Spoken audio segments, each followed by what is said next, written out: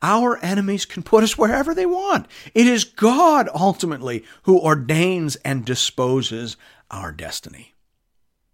God knew what he was doing when he put Joseph in Potiphar's house. And he knew what he was doing when he put Joseph in the prison. He was training Joseph and testing him. He was pruning Joseph and preparing him. This wasn't about Potiphar or his wife or the jailer or the prisoners. This was about the mission and purpose of Joseph's life.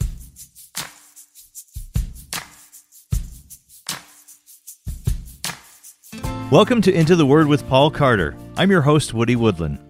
God ordains and disposes our destiny. He puts us where He wants us in order to train us and prepare us for our life and mission. I love that idea. And it arises very naturally out of the two chapters that we're going to be taking a look at today. Here to tell us more about that is our Bible teacher at Into the Word, Pastor Paul Carter. Your word is a lamp unto my feet. Hope you have your Bible open in front of you today to Genesis chapter 39. There is a lot going on in this chapter. You could read this chapter as an object lesson in resisting temptation. You could read it as an example of how God purifies and prepares His people. Or you could read it as a further illustration of the blessing that is carried within Abraham's line. All of that is true. And all of that commends repeated telling and hearing of this story by God's people. Towards that end, we begin reading the text at verse 1. Hear now the word of the Lord. Now Joseph had been brought down to Egypt, and Potiphar, an officer of Pharaoh, the captain of the guard, an Egyptian, had bought him from the Ishmaelites, who had brought him down there. The Lord was with Joseph, and he became a successful man, and he was in the house of his Egyptian master. His master saw that the Lord was with him, and that the Lord caused all that he did to succeed in his hands. So Joseph found favor in his sight and attended him, and he made him overseer of his house and put him in charge of all that he had. From the time that he made him overseer in his house and over all that he had, the Lord blessed the Egyptian's house for Joseph's sake. The blessing of the Lord was on all that he had, in house and field. So he left all that he had in Joseph's charge, and because of him, he had no concern about anything but the food he ate. Now, the key line in that paragraph, obviously, is in the first part of verse 2. The Lord was with Joseph, and he became a successful man. Now, that's not a promise, it's a statement of fact. God was with Joseph, and as a result, he became successful. Potiphar noticed that. This non-Yahwist man noticed that Joseph was blessed because Yahweh, the Lord, was with him, just like Abimelech and Phicol had noticed it back in Genesis chapter 21. People can see the presence of God in the line of Abraham, and wise people want to get on the right side of that. Victor Hamilton puts it this way. He says, this verse must be read as fulfillment of Genesis 12, verse 3a. I will bless those who bless you. Just as Yahweh blessed Laban because of Jacob, he now blesses Potiphar because of Joseph. Verse 6 continues, Now Joseph was handsome in form and appearance, and after a time his master's wife cast her eyes on Joseph and said, Lie with me. But he refused, and said to his master's wife, Behold, because of me, my master has no concern about anything in the house. And he has put everything that he has in my charge. He is not greater in this house than I am, nor has he kept back anything from me except you, because you are his wife. How then can I do this great wickedness and sin against God? And as she spoke to Joseph day after day, he would not listen to her, to lie beside her, or to be with her. Now, it's one thing to resist a temptation once, but Joseph resists the advances of this woman day after day after day. We think, for example, of Samson, who was worn down by the persistence of his first fiancée, and then later by his lover Delilah. By contrast, Joseph is faithful day after day after day. We ought to be interested in that. Faithfulness over the long haul is what we should all aspire to as God's people. One of the things we notice in the story is that Joseph is keeping this woman at a safe distance. The text says that she wanted him to lie with her, which of course is a euphemism for have sex with her. But the Bible says that he would not even be with her. Joseph appears to have kept some version of the Billy Graham rule, or as it is sometimes called now, the Mike Pence rule. Listen, I understand it might seem prudish to avoid being alone with a person of the opposite sex, but it has always been something that wise and faithful people consider carefully. If you put two hot-blooded, healthy, opposite-sex human beings in a room together without any other people, somebody in that room is going to be thinking about sex. And maybe both somebodies. And so, better simply not to be there. Better to maintain a safe distance. Better never to get those engines started. My grandmother used to say, a stitch in time saves 9, which means that it's always better to solve your problems when they are small. If you leave them till they're big, then they might be beyond your ability to control. That's what Joseph seems to understand here. He is just trying to avoid intimate contact with her because he doesn't trust her. And he doesn't trust himself. To draw the line. Once the passions get up, that line can be very hard to see. There's a great deal of practical wisdom here with respect to managing sexual temptation. However, despite all of Joseph's wise and very prudent measures, things do eventually come to a head. Verse 11 says, "But one day, when he went into the house to do his work, and none of the men of the house was there in the house, she caught him by his garment, saying, 'Lie with me.' But he left his garment in her hand and fled and got out of the house." Sometimes, despite your best efforts, you do find yourself in a tempting situation. And here Joseph does the right thing. He runs away. The Apostle Paul tells young Timothy to do the same thing in the New Testament. He says, "Flee also youthful lusts," 2 Timothy 2:22. Run away. If you're in a dangerous moral situation, don't try and muscle through it. Run away. Just exit the situation. Get out. If you are struggling to control yourself in a dating situation, then just don't go down in that basement to watch Netflix. Just run away. If you're struggling to control your substance abuse addiction, then don't go to that get-together where you know that drugs or alcohol will be present. Run away.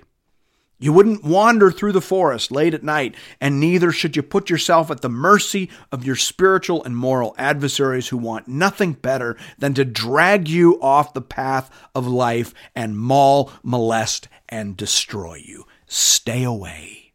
Run away. Give sin and temptation as wide a berth as you are able. Verse 13 says, "And as soon as she saw that he had left his garment in her hand and had fled out of the house, she called to the men of her household and said to them, 'See, he has brought among us a Hebrew to laugh at us. He came in to me to lie with me, and I cried out with a loud voice. And as soon as he heard that I lifted up my voice and cried out, he left his garment beside me and fled and got out of the house.' Then she laid up his garment by her until his master came home, and she told him the same story, saying, 'The Hebrew servant whom you have brought among us came in to me to laugh at me. But as soon as I lifted up my voice and cried, he left his garment beside me and fled out of the house.' As soon as his master heard the words that his wife spoke to him, 'This is the way your servant treated me,' his anger was kindled. And Joseph's master took him and put him into the prison, the place where the king's prisoners were confined, and he was there in prison." Now, here we come to the delicate issue of false sexual allegations. Potiphar's wife falsely accuses Joseph of sexually harassing her. This is obviously a very sensitive issue in our day and age. I recently wrote an article called "Threading the Me Too Needle."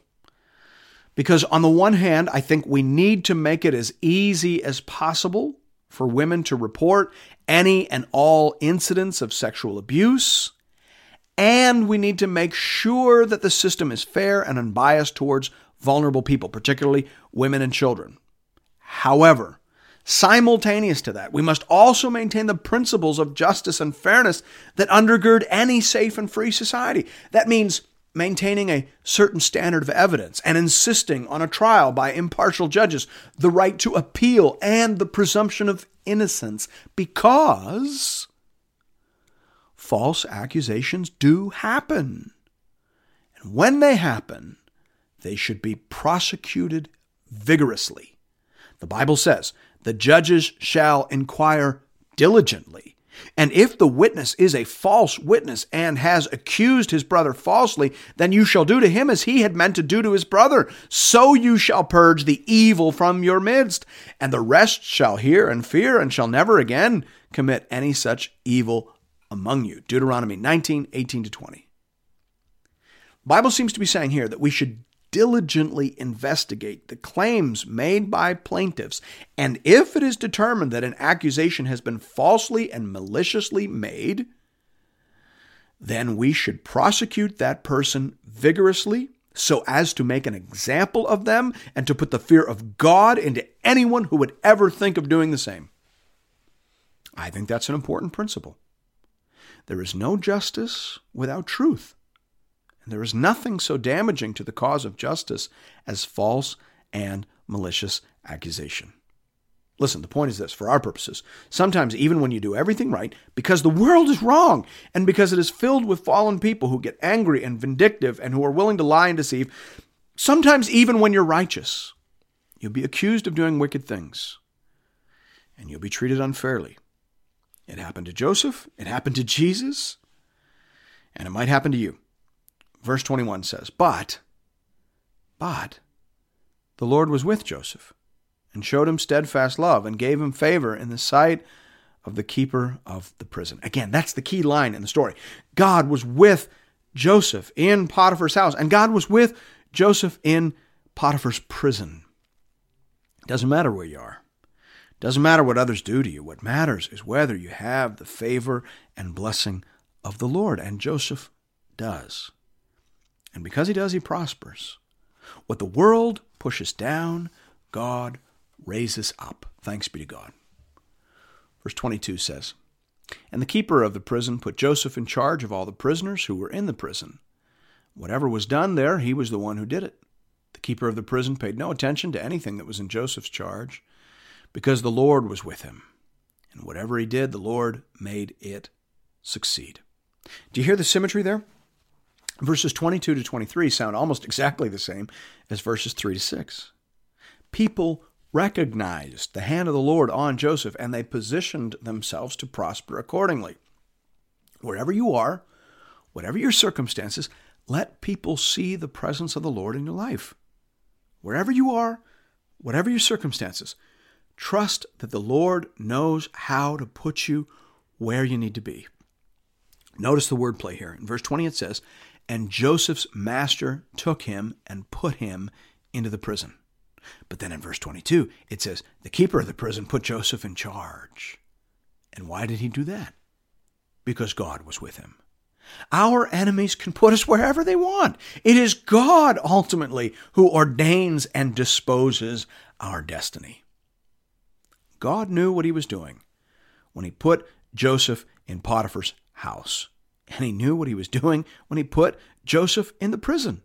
He was training Joseph and testing him. He was pruning Joseph and preparing him. This wasn't about Potiphar or his wife or the jailer or the prisoners. This was about the mission and purpose of Joseph's life.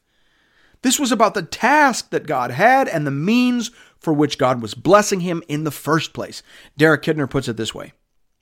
He says, The good seed is buried deeper, still to push upward. The servant, faithful in a little, trains for authority in much. Closed quote. God presses us down to raise us up. He qualifies us through long and humble service in quiet and obscure locations. Just like Moses herding sheep for 40 years in the desert, so Joseph in Potiphar's house and in Potiphar's prison. This is where the servants of the Lord learn their business. God has his own school and his own method of preparation. He writes the curriculum and he gives the test. Behold, God is exalted in his power. Who is a teacher like him? Thanks be to God. Well, chapter 39 was a relatively short chapter, so we're going to transition right into chapter 40 today for the conclusion of our story. Pastor Paul, let's hand it right back over to you. Hope you have your Bible open in front of you today to Genesis chapter 40. In the previous episode, we were talking about how God purifies and prepares his people. Here, the emphasis is on how God promotes his people. And of course, that sequence is very important. God purifies and prepares before he promotes.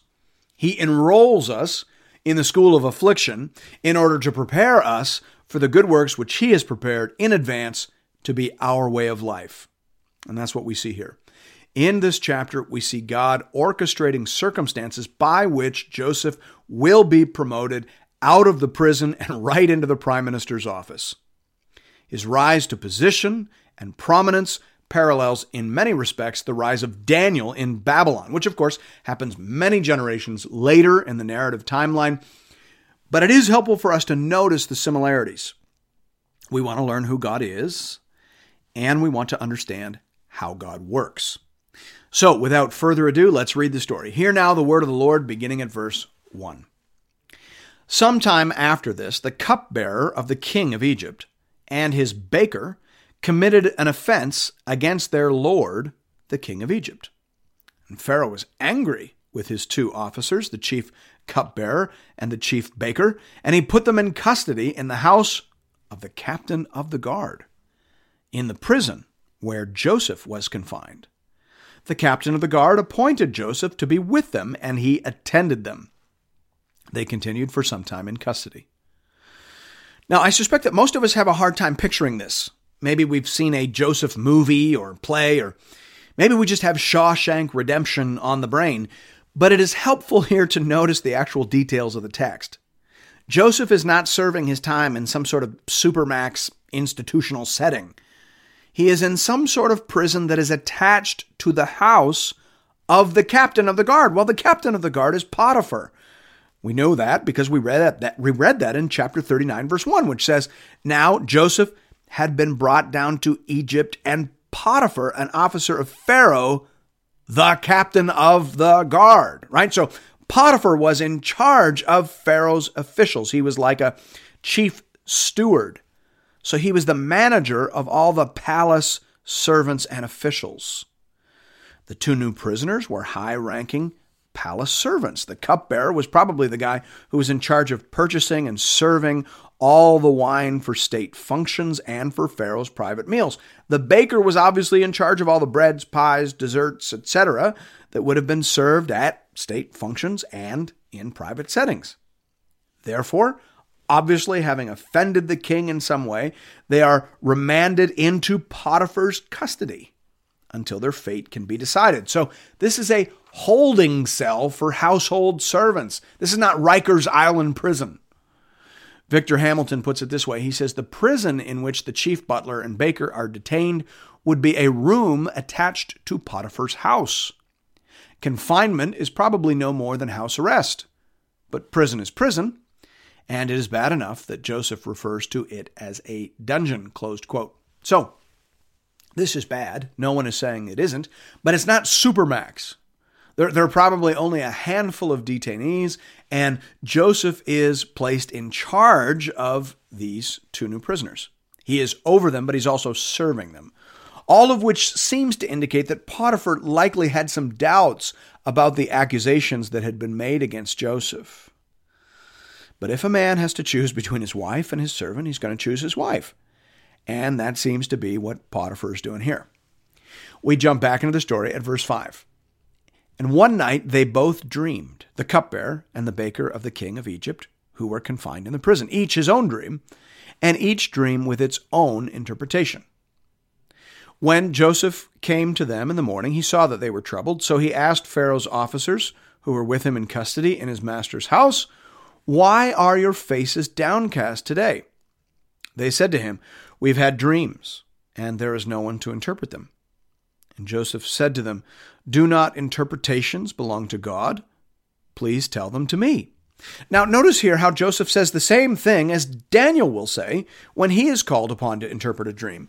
In Daniel chapter 2, when the king had a dream but couldn't remember the details and had no idea what it meant, Daniel was brought in after every wise man of the Babylonians had failed. And he said this, Daniel 2, 27 to 29, "No wise men, enchanters, magicians, or astrologers can show to the king the mystery that the king has asked. But there is a God in heaven who reveals mysteries, and he has made known to King Nebuchadnezzar what will be in the latter days. Your dream and the visions of your head as you lay in bed are these." And he told him the dream and its interpretation. Daniel was careful not to portray himself as a wise man or as in some way the source of the particular insight. Daniel wanted it to be known that interpretations come from God. Notice that. God delights to promote people who are eager to give him glory. Notice this also. Joseph believes that the dreams have a meaning and a purpose. He doesn't say to the Egyptians, "Listen, you guys are pagans to begin with, and dreams are very subjective and easily abused by fakes and charlatans." No, he assumes that the dreams have meaning because Joseph believes in the sovereignty of God. Again, let me quote from Hamilton again. He says, "There are two factors here at work in the story. One is Joseph's ability to interpret the happenings in his life and in that of his family as illustrative of God's control and use of otherwise inscrutable events. The second is Joseph's conviction about God's control every time he interprets a dream." Are you hearing that? Joseph believes that God is involved, and Joseph believes that God is in charge. Therefore, he looks at everything going on in his life, and he assumes it has a meaning. And that, of course, extends to dreams. Listen, I will tell you this. I think it is a weird situation that most of the people in the church today who believe in God's sovereignty tend to dismiss the possibility that dreams might have meaning and significance. Now, of course, I know why this is. We are currently busy overreacting to the charismatic excesses of the 1980s and 90s, and we aren't finished being horribly embarrassed. But surely, if we believe that God is the ultimate first cause of everything, then we would be inclined to think that if we have a dream, then it might mean something or portend something we should pay attention to. Now, of course, no one is saying that you should treat dreams as authoritative. Remember, Joseph's dream left out so many important details that it would have been entirely incapable of serving as a basis for any kind of life choice or decision-making process. But he had the wisdom, at least, to think about it, to remember it. That's all I'm saying. If you believe that God is in charge of everything, then you look for significance in the seemingly insignificant and inscrutable details of life. That's what I'm saying, and that's what we are seeing in this story. Verse 9 says, "So the chief cupbearer told his dream to Joseph and said to him, 'In my dream there was a vine before me, and on the vine there were 3 branches. As soon as it budded, its blossoms shot forth, and the clusters ripened into grapes. Pharaoh's cup was in my hand, and I took the grapes and pressed them into Pharaoh's cup and placed the cup in Pharaoh's hand.'" Now, even in English, this is clearly a dream about threes. There are 3 vines on the branches. There are 3 main verbs in the actions: budded, shot forth, and ripened. Pharaoh's name is mentioned 3 times, and the cupbearer's response is described in 3 movements: I took, I pressed, I placed. There's something going on with the number 3 here, and Joseph spots that. Verse 12 says, "Then Joseph said to him," this is its interpretation, "the 3 branches are 3 days. In 3 days, Pharaoh will lift up your head and restore you to your office, and you shall place Pharaoh's cup in his hand as formerly when you were his cupbearer. Only remember me when it is well with you, and please do me the kindness to mention me to Pharaoh, and so get me out of this house. For I was indeed stolen out of the land of the Hebrews, and here also I've done nothing that they should put me into the pit." Joseph doesn't pray about the interpretation. He just gives it. trusting that God is using this in order to promote him out of the dungeon, out of the pit. And so he asks the cupbearer to remember him. Verse 16 says, "When the chief baker saw that the interpretation was favorable, he said to Joseph, 'I also had a dream, and there were 3 cake baskets on my head. And in the uppermost basket, there were all sorts of baked food for Pharaoh, but the birds were eating it out of the basket on my head.' And Joseph answered and said, 'This is its interpretation. The 3 baskets are 3 days. In 3 days, Pharaoh will lift up your head from you and hang you on a tree, and the birds will eat the flesh from you.'" Once again, Joseph doesn't pray about the interpretation. He just speaks the interpretation that comes to his mind. Birds eating the cakes you're trying to deliver to Pharaoh does seem like an ominous sign. And the recurrence of the 3 theme suggests some kind of connection with the timing of the first dream. But unlike the first dream, the outcome is not favorable. The baker will be executed in 3 days' time. Verse 20 says, "On the 3rd day, which was Pharaoh's birthday, he made a feast for all his servants and lifted up the head of the chief cupbearer and the head of the chief baker among his servants." There's a bit of wordplay there where lifted up the head can mean 2 different things, obviously. Verse 21. "He restored the chief cupbearer to his chief position, and he placed the cup in Pharaoh's hand. But he hanged the chief baker, as Joseph had interpreted to them. Yet the chief cupbearer did not remember Joseph, but forgot him." So Joseph was right? God was in this. God had obviously authored the dreams and used them to exalt Joseph in the eyes of the cupbearer, who had now been restored to Pharaoh's inner circle. The cupbearer had not yet remembered Joseph, but Joseph must be confident now that God has begun to move. We'll pick up the story in chapter 41. Thanks be to God. Amen. God knows how to prune, how to prepare, and how to promote his people. He knows the way we take, and when he has tried us, we shall come forth as gold. I'm loving that theme, and I look forward to hearing more about that in the days and weeks to come. As always, friends, if you're looking for more Bible teaching from Pastor Paul, you can find that over at the Into the Word website at intotheword.ca, or you can download the Into the Word app at the iTunes Store or on Google Play. You can also connect with Pastor Paul and with other Bible readers on the Into the Word Facebook page. Just enter Into the Word into the search bar. And we'll see you right back here next Sunday morning as we continue our journey together through the whole counsel of God. We'll see you then. Your word is a lamp unto my feet